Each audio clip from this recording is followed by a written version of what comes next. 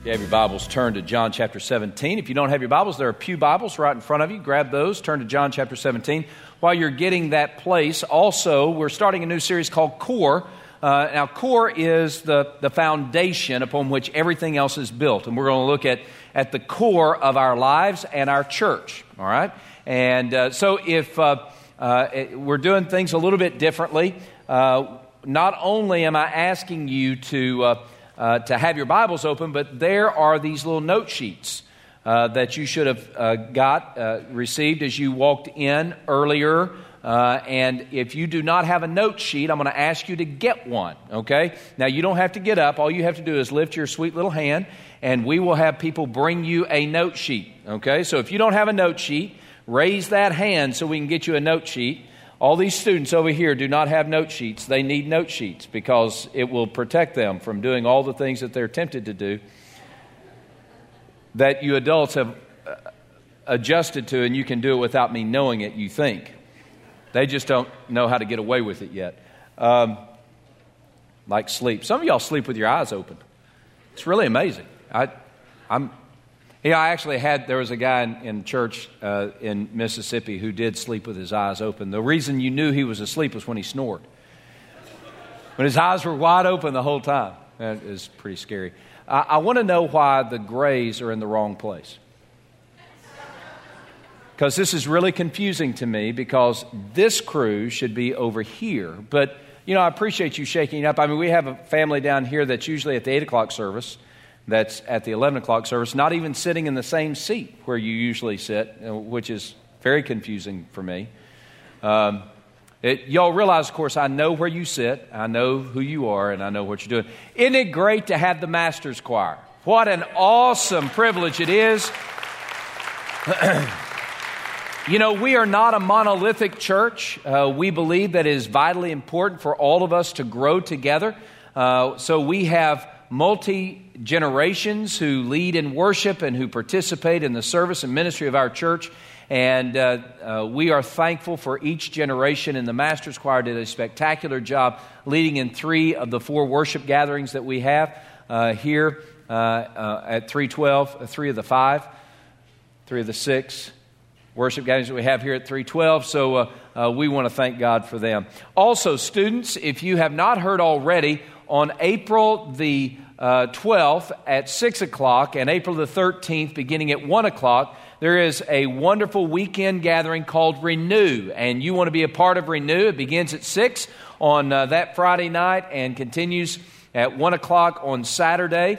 You come. It's designed for you to gather with us so that you can worship. There's going to be some worship. There's going to be some Bible study, connecting with friends and with God. It's going to be a great time. All we ask that you do is bring a one canned food item for the Union Mission. Now, I normally don't make announcements like that, but my daughter, Elizabeth, put this up here for me to announce. And since she put it up there, I announce that. In fact, she says, "Talk about me, please," right there. Anyway, all right. So we begin this series called Core, and it's going to last 5 weeks. And over these next 5 weeks, we're looking at the vision that God has for our church. And by the way, here's big picture. As we look at Core, we're looking at the vision for our church. But it's not innovation. That's not vision. Vision is not innovation for the church. You see, the vision for our church is Christ's vision for His followers. And if you're a filler in the blanker, there's the first blank. The vision of our church is Christ's vision for His followers. See, the vision that God has for our church is that ancient vision that has been from the very foundation of time that we looked at in Ephesians chapter 1. It is God from the very beginning of time had the church on His mind and the gathering of God's people, the gathering of Christ's followers. And he had us on His mind. So our vision is an ancient vision. Now, when I say ancient, I'm not talking 1950s, 1920s, 1890s, or 1750s. All right, that's not ancient. Ancient is very beginning of time. Okay, so it is an ancient vision, but also it's a future vision. It is a vision that embarks upon tomorrow. God has a vision for our church that is Christ's vision for His followers that encompasses us in our past, in our present, and in our future. So we have this ancient future vision that is unveiled for us primarily through Scripture.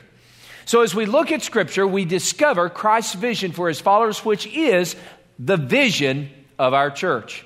All right? So Christ's vision for our church is what we're looking at when we're looking at this core series. And today we're looking at this supreme ambition that we're to have as a church. See, you and I, we have a lot of different ambitions in life.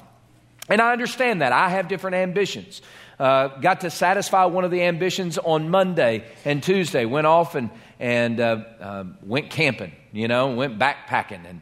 And it was cold. I mean, it was freezing cold. And the bad thing about camping in the cold solo is that you're solo. And,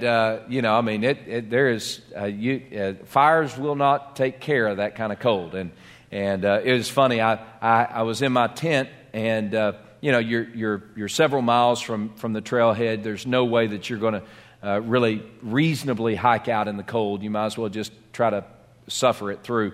And I'm there in the tent, and I've got every piece of clothing that I have on my body, and I have these little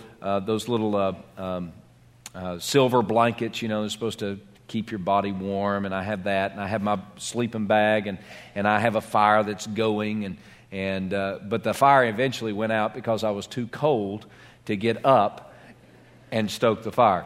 Well, that's what happens for us sometimes in the church. We get so comfortable, so cozy in our own little cocoon that we'll let the fire go out. We'll let our ambition, the right ambition, go out. We'll let it just drip because we're comfortable and we don't want to get cold. We don't want to go through the discomfort of getting up and being cold. And so in the church, what happens is and in our individual lives as followers of Christ, we will sacrifice the supreme ambition in Christ's vision for our church for our comfort. Now, as we look at supreme ambition from John chapter 17, we're looking primarily at Christ's ambition that becomes our ambition. All right? So this ambition is simply this. This is the one thing we can't get wrong. Now, we can get a lot of things wrong in the church, and we do, right? I mean, that's just part of it. We can get a lot of things wrong, but this one thing we cannot get wrong. This is the core upon which all other cores are built. This is the singular, fundamental thing we must get right. Our church exists for God's glory. Our church exists to glorify God. That's the blank. Our church exists to glorify God. We can't get this wrong. If we get this wrong, we are dysfunctional and headed for the cliff. And by the way, as a follower of Christ, you can't get this wrong either. I can't get this wrong. But so often we do. Now listen to what Jesus said. John chapter 17, beginning of verse 1, says that Jesus opened his mouth, said these things, lifted his eyes toward heaven, and said, Father, the hour has come. Glorify your Son, that your Son might also glorify you. As you have given him authority over all flesh, that he might give eternal life to as many as you have given to him. And this is eternal life, that they might know you, the only true God, and Jesus Christ, whom you have sent. I have glorified you on the earth. I have finished the work you have given me to do. And now, O Father, glorify me together with yourself, with the glory which I had with you before the world was. Jesus makes it very clear that he existed on the earth. The reason he had his earthly ministry was to glorify God. Period. And as followers of Christ, and as the body of Christ, and as the bride of Christ, the same holds true for us. Our reason for existence is God's glory. Now you might say, yes, that's right. Way to go. Preach it, preach it. Some of y'all know the Westminster Catechism. Chief end of man is to glorify God and enjoy Him forever. And you say, yeah, man, that's right. But it's not enough to know it. We must live it. See, here's the problem. We'll say, yes, I live for God's glory, but the question is, am I really living for God's glory? Living for God's glory is where we, get this, where we will sacrifice everything else. Everything that will detour us, detract us, or distract us from God's glory. We will give up everything else for the glory of God.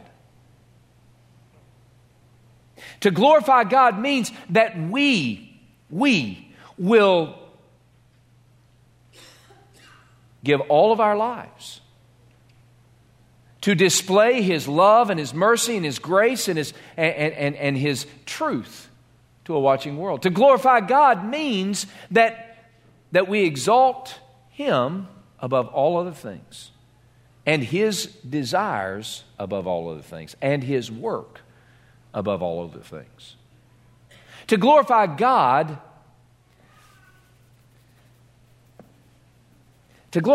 means that we are intentionally focused on doing the very things that please Him, even at the expense of the things that please us. Say that one again. To glorify God means that we will do whatever it takes, do all the things that please God, even at the expense of the things that please us.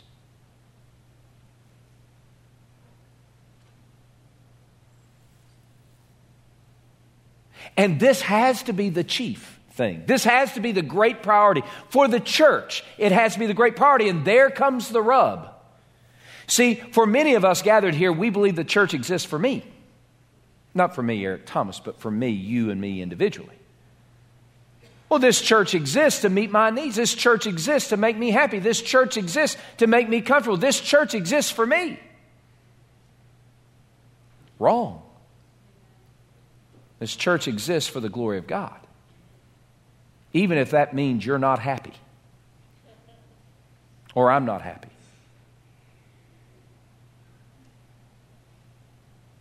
See, here's what happened. And y'all know this about church, don't you? I mean, if you're not a church-going person, maybe you don't know this. I'm a church-going person, have been all my life. I understand this stuff, and I know the difficulty that it poses. Here's the way it works. We start thinking that what I want, what makes me comfortable, what makes me happy is the most important thing. And when I don't get my stuff, I get this little burr under my saddle, and I start getting frustrated and angry and miffed about how my stuff is not getting done, and my desires are not being met, and my preferences and my agenda, they're not being satisfied. And so we get this little burr under our saddle, and that burr under our saddle becomes the most important thing we got going on in our minds. And so we start focusing on this burr under our saddle. Oh, you've gathered here today, and your burr has defined and determined what you've been thinking about this whole time that you've been gathered here. And we become distracted by the burrs under our saddle. Now, I'm not saying it's wrong to have a burr under your saddle. I have plenty of them, like a ton. I have a ton of burrs under my saddle. It's not wrong necessarily to have a burr under your saddle. It's wrong, however, when you exalt that burr under your saddle above the honor and fame of God. It looks like this. I have what I want, and that's the most important thing in the church.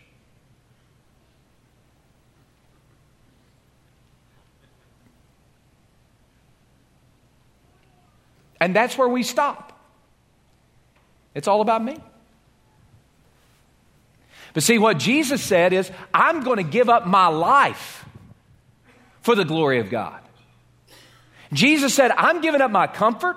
I'm giving up the throne of heaven. I'm giving up my dignity. I'm giving up my honor. I'm giving up everything for the glory of God.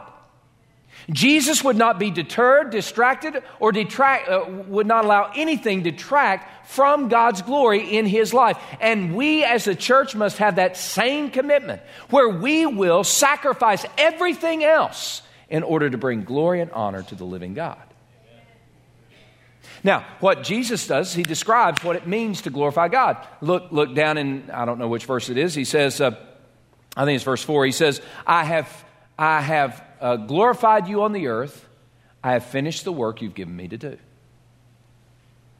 I've glorified you on the earth. I've finished the work that you've given me to do. Now, the way it's described there, Jesus said, here's what it means to glorify God. You do what it takes to please God. You finish the work that he's given. Well, what was the work that God gave Jesus to do? Look up in verse 2. I have to start in verse 1. Father, the hour has come. Glorify your Son, that your Son also might glorify you. Verse 2. As you have given him authority over all flesh, that he might give eternal life to as many as you have given to him.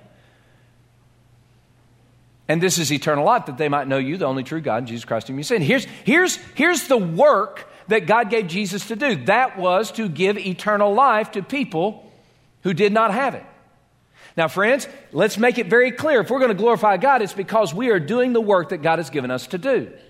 It's where God's work becomes the most important thing. Not your preference, but God's work. Not your happiness, but God's work. Not your desires, but God's work. Not what tickles your fancy, but God's work. And what is God's work? God's work is eternal life to people who do not have it. That's God's work. Not me getting smarter, not me getting bolder, not me getting happier, not me getting fatter. That's not God's work. God's work is giving eternal life to as many as God has put in our path. So our church exists not for your pleasure, but for God's pleasure. And it's your job and my job to find our great pleasure. This is a different core, but it's our job to find our greatest pleasure in God's pleasure. And see how it works? If we live for God's glory, then our pleasure will be found in his pleasure. Instead, what churches do and what creates dysfunction in a church and in followers of Christ is we say God's pleasure is not as important as my pleasure. And that's where we begin the journey. Where we begin to say, my pleasure is the most important thing. My happiness, my comfort, me sleeping cocooned in my snuggly bed. That's the most important thing. Not stoking the fire, not pursuing God's glory. So today, as we gather here, let's be very clear. Our church exists to glorify God, even at the expense of your happiness or mine. The question is, are you glorifying God? That's the question. And if you're not, and by the way, I understand not. I understand that part. Now, I mean, let's just be honest. I'm just like you are in this. I mean, I understand how to get distracted and detoured and detract from God's glory. I understand how I do that. I have done it. I will do it again, probably. I hope not, but probably I will. So I understand it. It's not confusing for me. The difference perhaps between you and me is that I will admit it and you won't.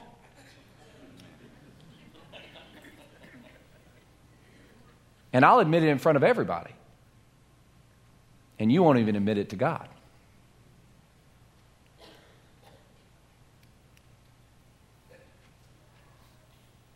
And it needs to change. It can change today. Today, if you and I are not glorifying God, then let's admit it. Let's confess it. Let's repent of it. Let's get started moving forward for God's glory. What in the world would happen to a church that was absolutely radically devoted to God's glory? Everything would change. Oh my goodness, they wouldn't be able to stop what God does through the church because we are so committed to God's honor and fame, to do the work which God has given us to do. We exist for God's glory. Now, we exist for God's glory, and we glorify God by making missionary followers of Christ. We glorify God by developing missionary followers of Christ. But before we unpack how this works in John 17, let's return to Matthew chapter 28. All right, so Matthew chapter 28. Jesus has been resurrected from the dead. He's about to ascend to the right hand of the throne of God. Matthew 28, beginning verse 18. Jesus says, "All authority has been given me in heaven and earth. Therefore, as you go, make disciples, baptizing them in the name of the Father and the Son and the Holy Spirit, teaching them to observe all the things whatever I've taught you, and behold, I'm with you always, even to the end of the age. So Jesus is very clear. He says, hey, listen, here's the mandate. You want to do the work that God has given you to do? You want to glorify God? Then make disciples. In making disciples, we as a church, we've said, here's what a disciple looks like. Here's what a missionary follower of Christ looks like. It's a person who loves God, loves others, and lives the mission. Person who loves God, loves others, and lives the mission. In our life groups, in our small group structure, our life groups, we see that this is a place for us to connect with God, connect with one another. It's a place for us to grow as followers of Christ. It's a place for us to serve and learn to serve one another and to serve the church and to serve God's glory in the community. And it's a place for us to go on mission for God. You see, our life groups, that's where the action takes place. Certainly we can have making disciples in this room, and we'll talk about that in a second. But we do have making disciples in this room, but here's where the real action happens. It happens in the life groups, whether on campus or off campus. It happens in that small 5 to 10 groups, 5 to 10 people gathered together, sharing life together, connecting with one another, connecting with God, growing in their relationship with God. Serving, discovering their spiritual gifts and learning how to serve others, and then going. I think one of our college students in service today, God compelled her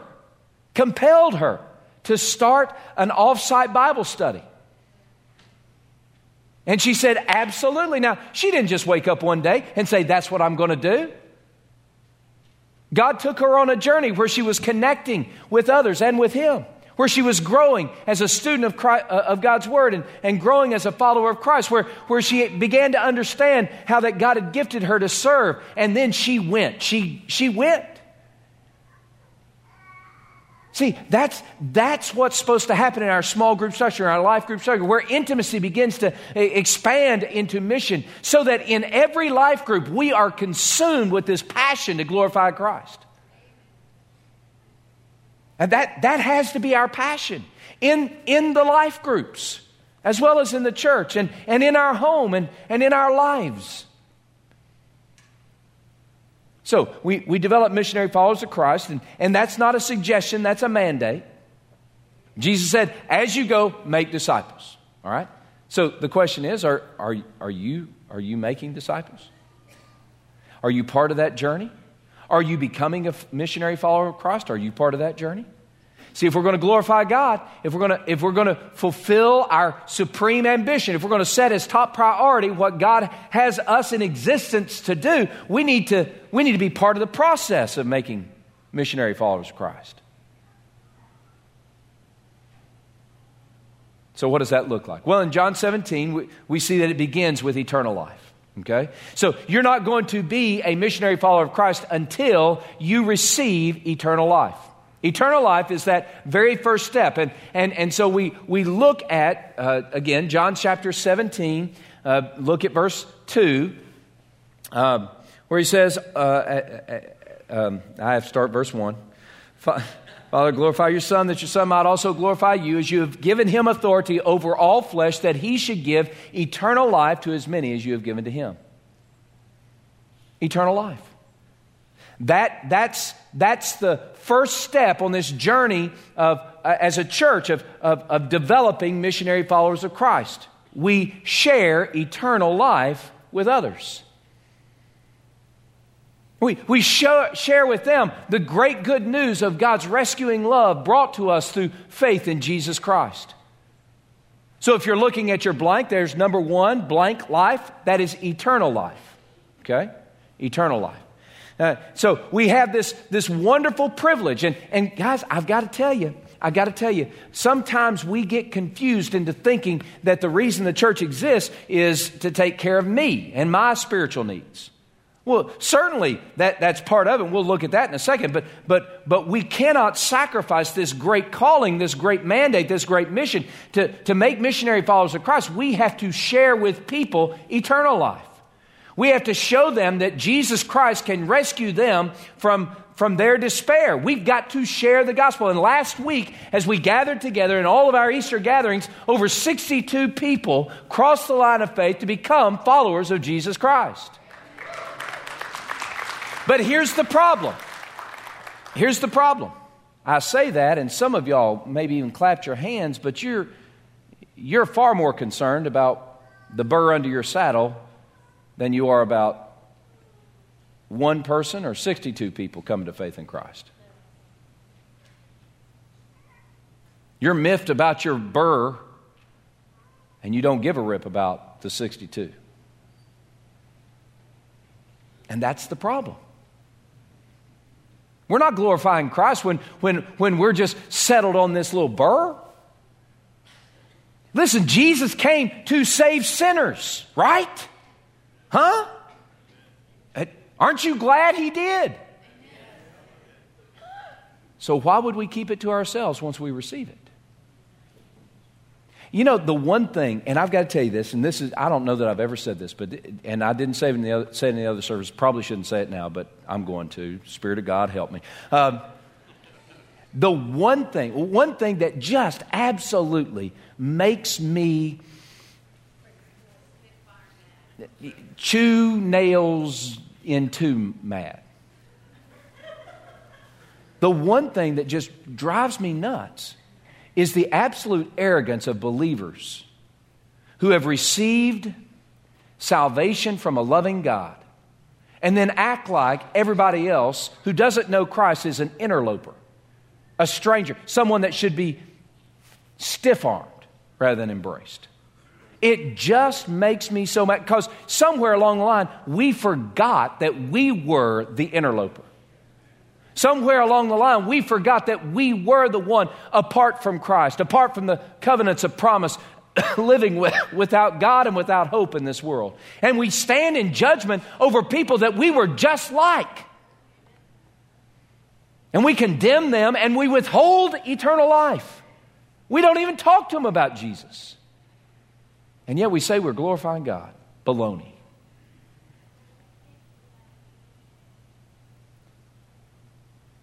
So in the church, here's our journey. We're going to commit ourselves every day throughout every process and particle of our church that we are going to go and share eternal life to people who do not have it. Jesus said, I have come to share eternal life, that they might know you, the only true God, and Jesus Christ whom you have sent. Then He says, I have glorified you on the earth. I've finished the work that you've given me to do. Guys, how in the world can we get so busy doing all the silly things that we do and forget that the first thing that we are to do in making disciples is share eternal life with people who don't have it? So as we're making missionary followers of Christ, we share eternal life. And as they cross the line of faith to become a follower of Christ, then we show them a joyful life. We show them a joyful life. Now, I want you to focus in on verse 13. Then we're going to skip back up to verse 6. Look at verse 13. Jesus said, but now I come to you. He's talking to God the Father. Now I come to you, and these things I speak in the world. Here's why. That they may have my joy fulfilled in themselves. So Jesus is saying all this stuff so that we might be filled up and overflowing with joy. Now, don't you want to have joy? Can I tell you, you've already got all the joy that you need because you have a relationship with Jesus Christ? We've got all the joy that we could ever want or need because we have Jesus. But you and I both know that that's a journey of embracing that and living in that. Sometimes we get lost in the thises and the that's of life, so that we lose sight that our joy, the real joy, the joy that fills us up and satisfies us, is a joy that comes from Christ. So as Jesus in verse 13 says, these things I've spoken that you might have joy, that my joy might remain in them, might be filled up in them. What are these things? What did He tell them? How do we get to that joyful life? Again, this is part of missionary followers of Christ. In the church, we believe it is vitally important for us to help you and you help us to be students of the Word. See, being a student of the Word of God is what gives us the joy, what keeps us grounded in the joy who is Jesus Christ. Now look at verse 6. He says, I've manifested your name to the men whom you have given me out of the world. They were yours, you gave them to me, and they have kept your word. Now they have known that all things which you gave me are from you. I've given them the words which you have given me, and they received them, and have known surely that I came forth from you, and they have believed that you sent me. And Jesus is saying, I've given them your word. And it is the word of God that leads us to a joy-filled life because it connects us with God. That's why our life groups are so important. Our life groups, whether on campus or off campus, are so important because one of the primary roles of a life group is to connect with God through His Word. Friends, we need to be students of the Word. I've got to tell you, some of y'all are miserable. At least you look miserable most Sundays.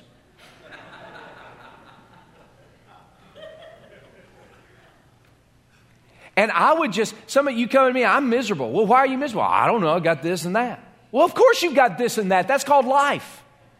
Life is filled with the thises and the that's, but here's where the joy comes when we connect with God through His Word. Why? Because God's Word connects us not only with the person of Christ, but also with the promises of God. Now, we need the promises of God. Look down in verse 14.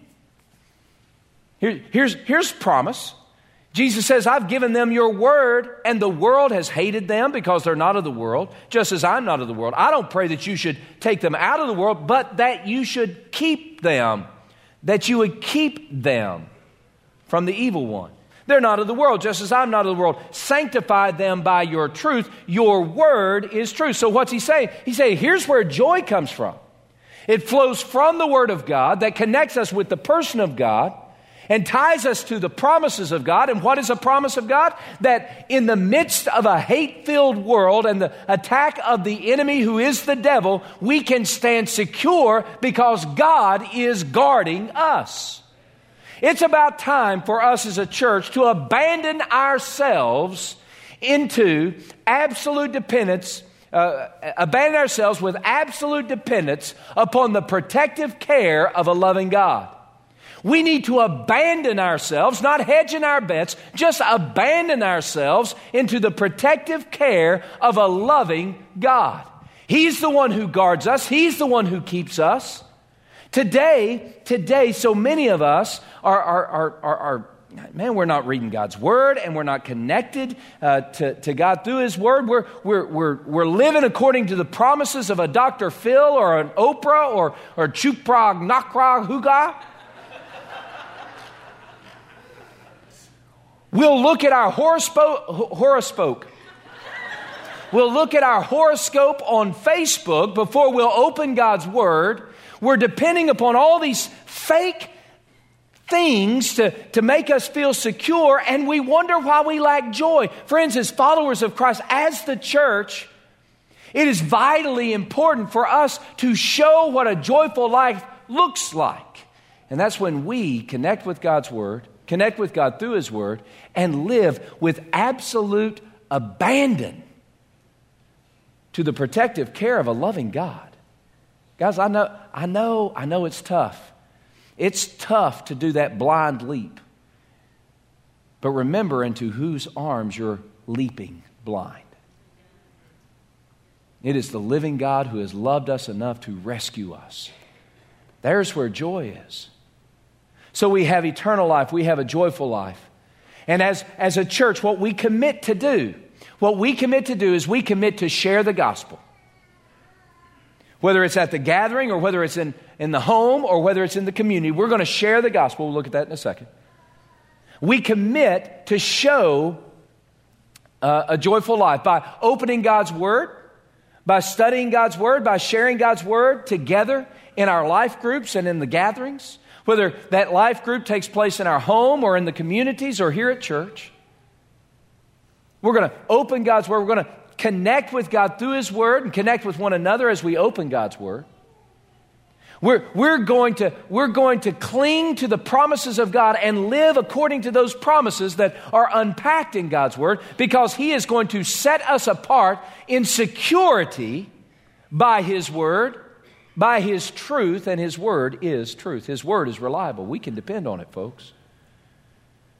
So as a church, we're going to commit to do all that we can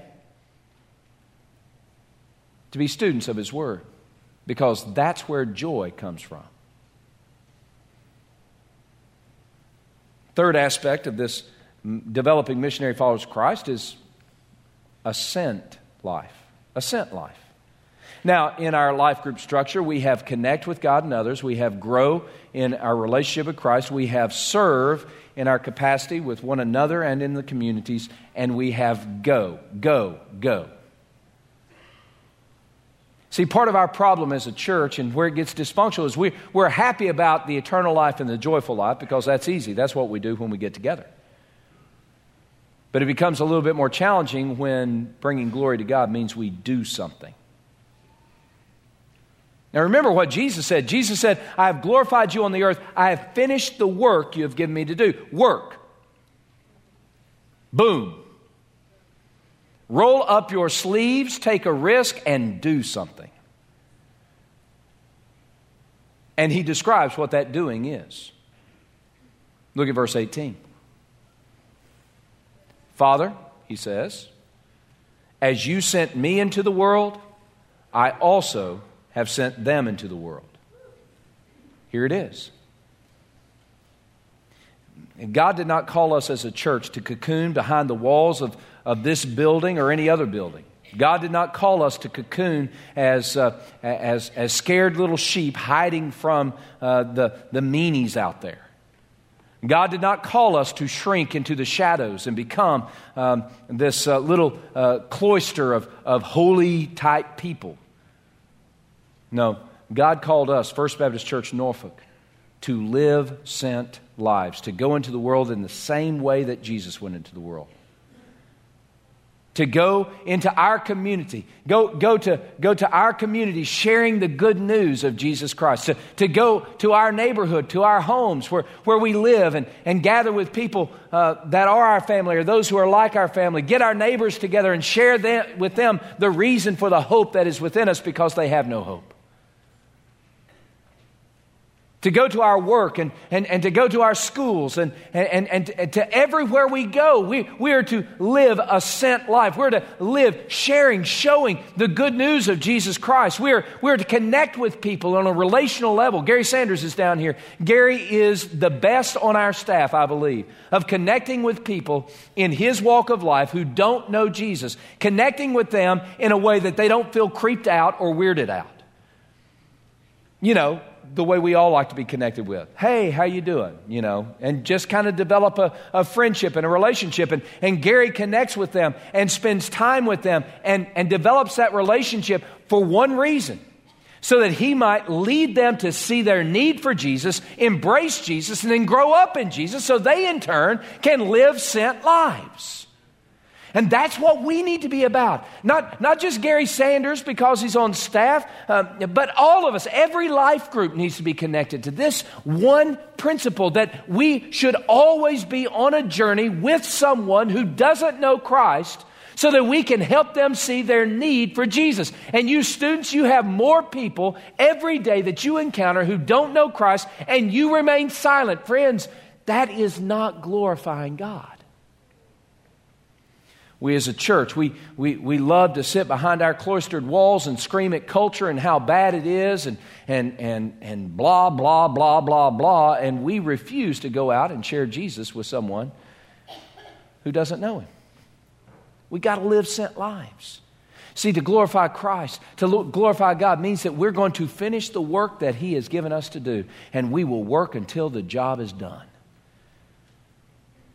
One of the commitments that we have with life groups is as we look at our life group structure, we have life groups on campus and those are great and we're happy for them. But do you know that there are far more people who are outside the walls of this church than are inside the walls of this church?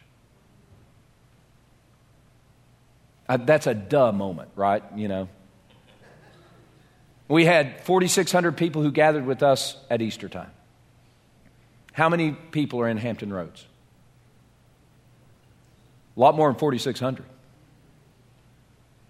We believe that it is vitally important for us to go to where the masses are, just like Jesus did. By the way, Jesus did not spend a lot of time just hanging out in one synagogue. The majority of his ministry was walking through Galilee and Capernaum and Jerusalem and Jericho and all these places, Bethany and Bethphage and all these places. Jesus was on a journey. Why? Because he was making disciples as he went, and that's what we're supposed to do.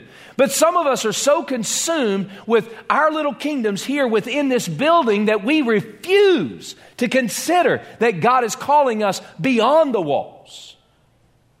And so we're creating a dysfunction in the body. Here's what we need to be about. We need to be about doing what Jesus did. I mean, don't you want to follow in the steps of Jesus? Don't you want to be more like Jesus?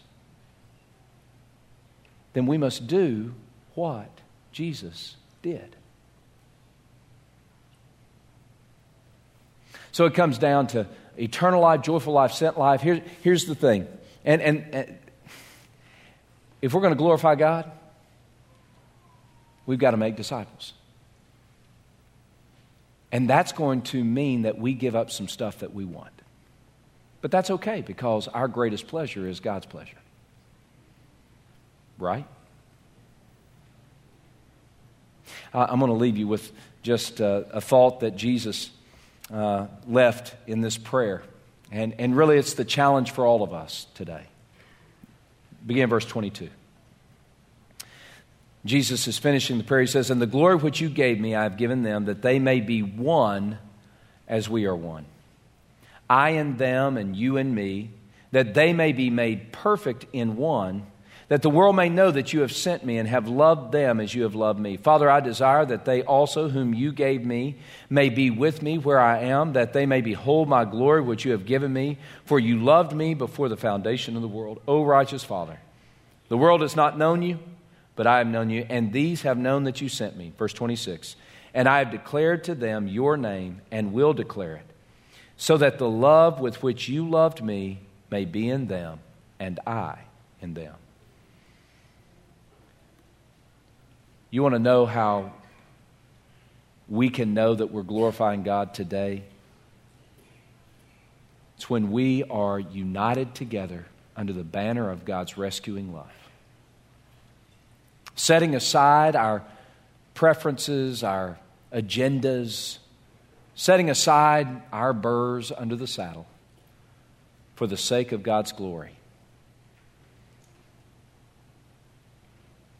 Today, if your agenda becomes all important in your church experience, and that agenda is not the glory of God and the salvation of the lost and making disciples of those who are saved, then I'm going to challenge you to repent.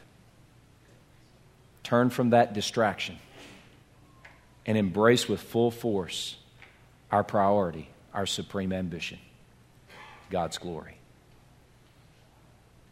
When we gather together, we must gather together under the banner of God's love, not some fake, syrupy, sentimental type thing that doesn't have any bearing on how we live, but a real love, a sacrificial love where we give up stuff that we might want for the sake of God's glory and for the benefit of one another. In a couple of weeks, I'm going to preach 6 weeks from now. I'm preaching a sermon series on what love looks like. And I may sing, "I want to know what love is. I want you to show me." I won't. Some of us speak a good game when it comes to love. But we're falling far short of God's glory when it comes to love. See, God's love that should saturate our hearts and bind our hearts together is a love built upon the sacrifice of Christ. A sacrifice that says, I'll give up everything for the pleasure of God and the benefit of sinners. Today we need to get together to get together under the banner of this wondrous love and commit ourselves. I will live each moment for God's glory.